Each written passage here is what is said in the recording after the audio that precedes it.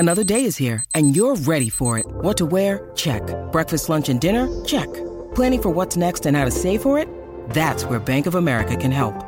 For your financial to-dos, Bank of America has experts ready to help get you closer to your goals.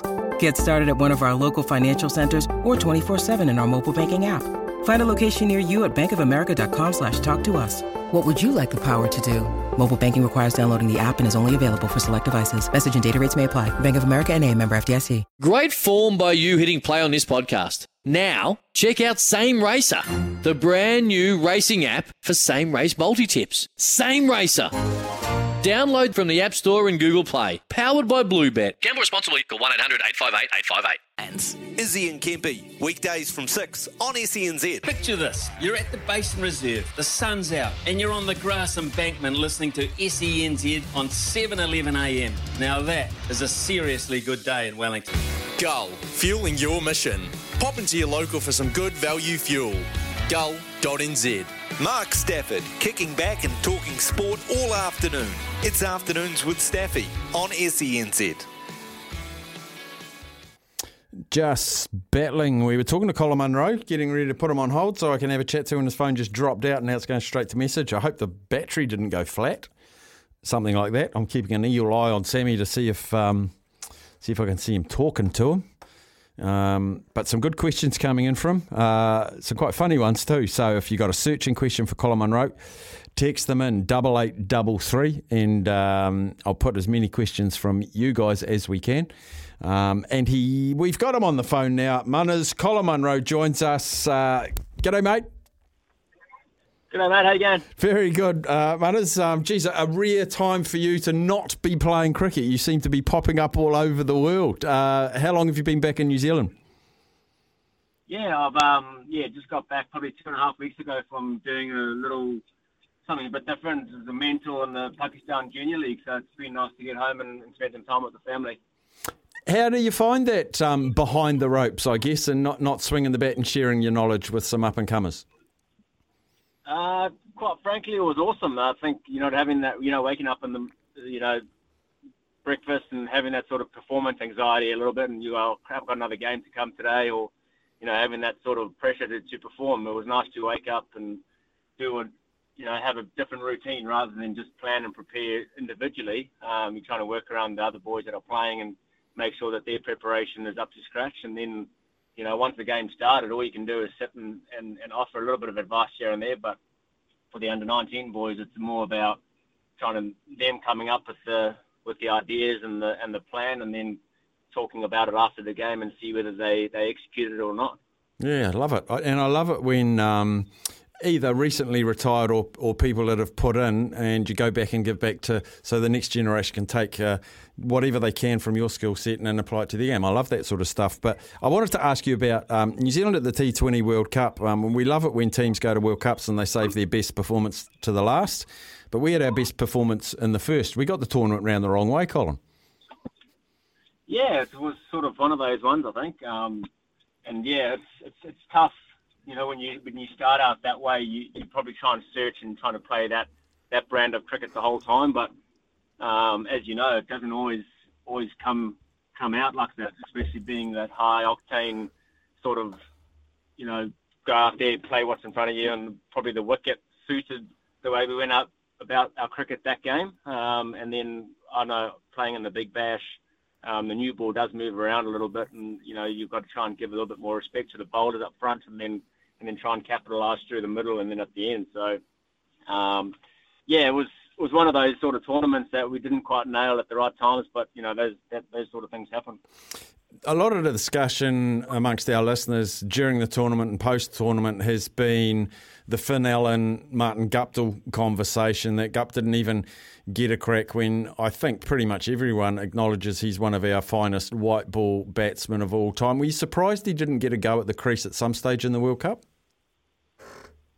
Yeah, I was, to be honest, but, I think, in all credit to Finn, the way he played the first game, we're sort of hoping that he would come out and do that again later on in the tournament. And I think, the special thing about Finn, the way he plays, is that, I've been there as well, and the way they play, or that type of person plays in striking at 170 or 160, which is a lot higher than I ever did, but he's not going to come off more times than not. He's going to fail a lot of times. It's about him being happy with that and then going out there and trying to execute his plan, because when he does come off, he's one of the world's best. Whereas with Guppy, you could probably rely on him a little bit more in terms of being more consistent because of the way he goes about his business, striking that 135 range. So I think with Gup, you know what you're going to get. With Finn, you don't know, but he's got that X factor that can take the game away from you. If he bats for 7 or 8 overs, the game's pretty much done. And I guess the other surprising thing, and it's been met with quite an amount of criticism, is that Martin Guptill hasn't made the series against India. Now, I'm no selector, and it's not an experimental thing, World Cups, but this is an Indian tour coming to New Zealand. 3 of their best players aren't coming, they're being rested. So you'd have to say no international cricket is a nothing series, but it's a lesser series because the best players aren't there. Trent Bolt's not playing. But the fact that Martin Guptill didn't even make that must be...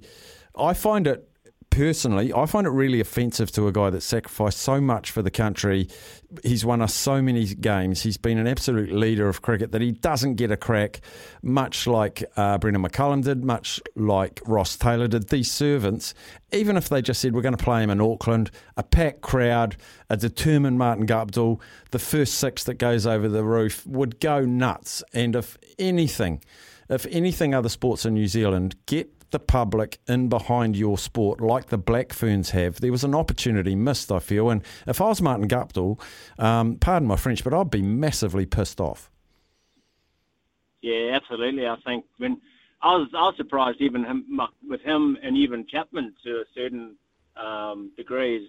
You get selected for a World Cup squad and then you come back home and they don't get selected for the next series, where there's been no white ball cricket in New Zealand for boys to put their name in the headlights to perform.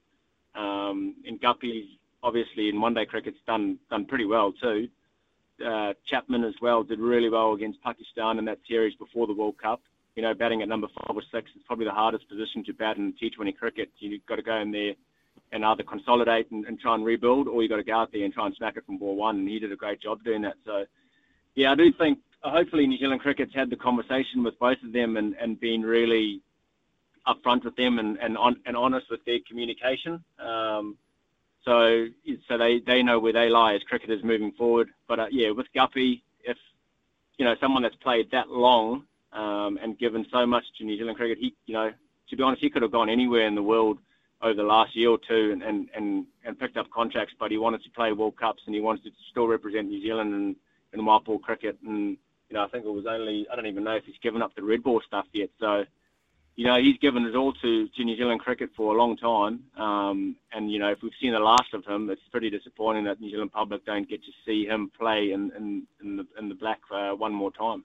And the other thing, we're talking to Colin Munro, the other thing I found really weird, Colin, was when they handed out the contracts, Jimmy Neesham didn't get one. Martin Guptill did get one.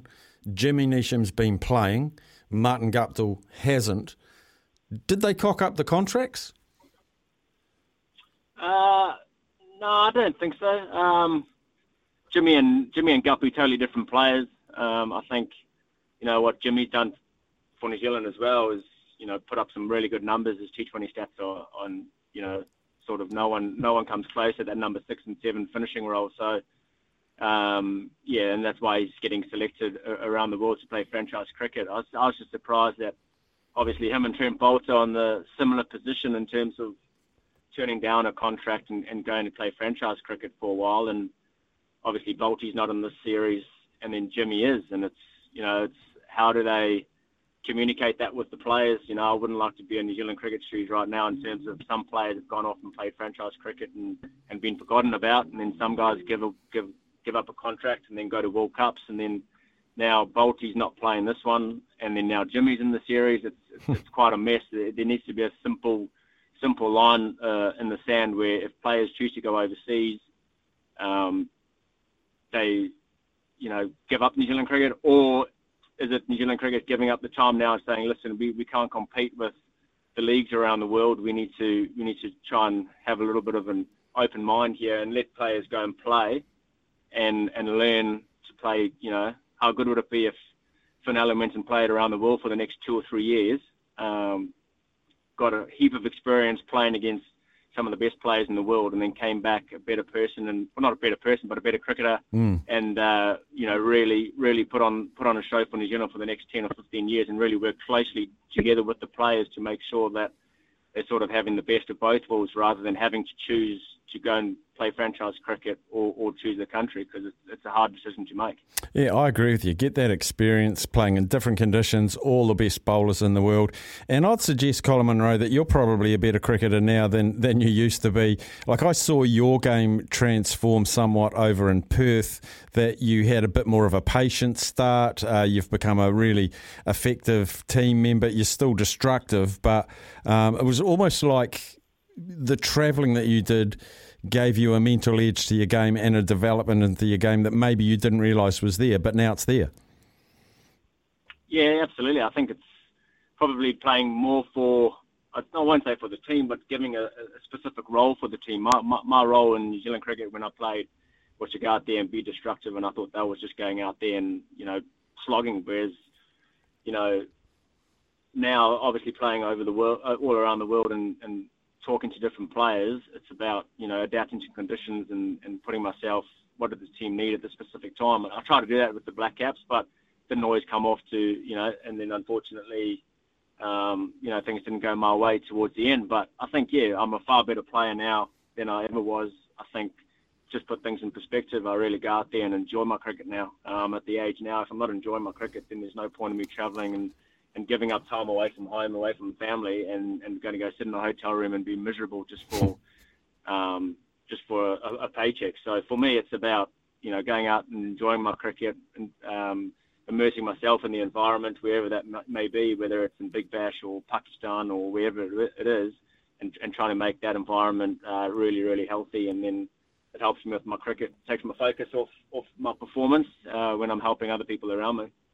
I asked the listeners for some questions, Colin, and they've been coming in, so we'll rip through some. Can you ask Colin Munro about how he found the 100 in the UK, and a bit about the rules and how it compares to T20? So the 100. Yeah, the first year was a little bit, I wasn't too sure how to take it, but sort of soon adapted to it. And this last year now with the Trent Rockets, it was, it's been done and dusted, tried and tested, and it was really good. I thought it's got the crowds and helped the women's game tremendously in the UK. And then, like, the difference in the rules, it's for guys like me that aren't really good with numbers, it's pretty tough to see balls and runs and trying to adapt the equation to how many runs you need off these 5 balls, because you look up on the screen, usually in a T20 game, and you see, you need 8.5 and over. Okay, it's gone up to 9.5. Okay, shit, it's gone up to 12. we need to get a crack on. But when you only see balls and runs, it's hard to know exactly how hard to go. So if in doubt, you just got to keep going. And that's the great thing about 100 balls, is that you shouldn't really get bowled out, and that's so you can keep going the whole way down. I've had a heap of questions from one listener, Zaid. Our listeners will be very aware of Zaid, but he's very excited that you are going to Brisbane from Perth, because Brisbane is his team. He likes their teal colours, and he wants to know how you think your new team's going to go in the Big Bash with the personnel you've got. Yeah, we've got a wonderful team. I think they've put together really well. We've got Usman Khawaja but gone to the Heat, and I think he's going to captain when he comes back. So I think myself and Billings leave after that Perth game, and then you've got Marnus, Labuschagne and Usman Khawaja to come back and fit in quite nicely when we leave. So sort of like for like players at the top there anyway. So yeah, I think we've got a really good balance in teams. We've got a really good bowling attack. Nisa's come back. Bartlett swings a new ball. And Swepson's going to hopefully play a lot of cricket for us, the leg spinner who's been very successful over there. So, yeah, really looking forward to getting into it. Obviously, it's disappointing not going back to Perth, winning the competition last year, but just that's the way franchise cricket is these days. You've just got to, like I said before, you've got to go in, jump in the deep end and immerse yourself in that environment, that culture, and then just try and add to it and play and have some fun.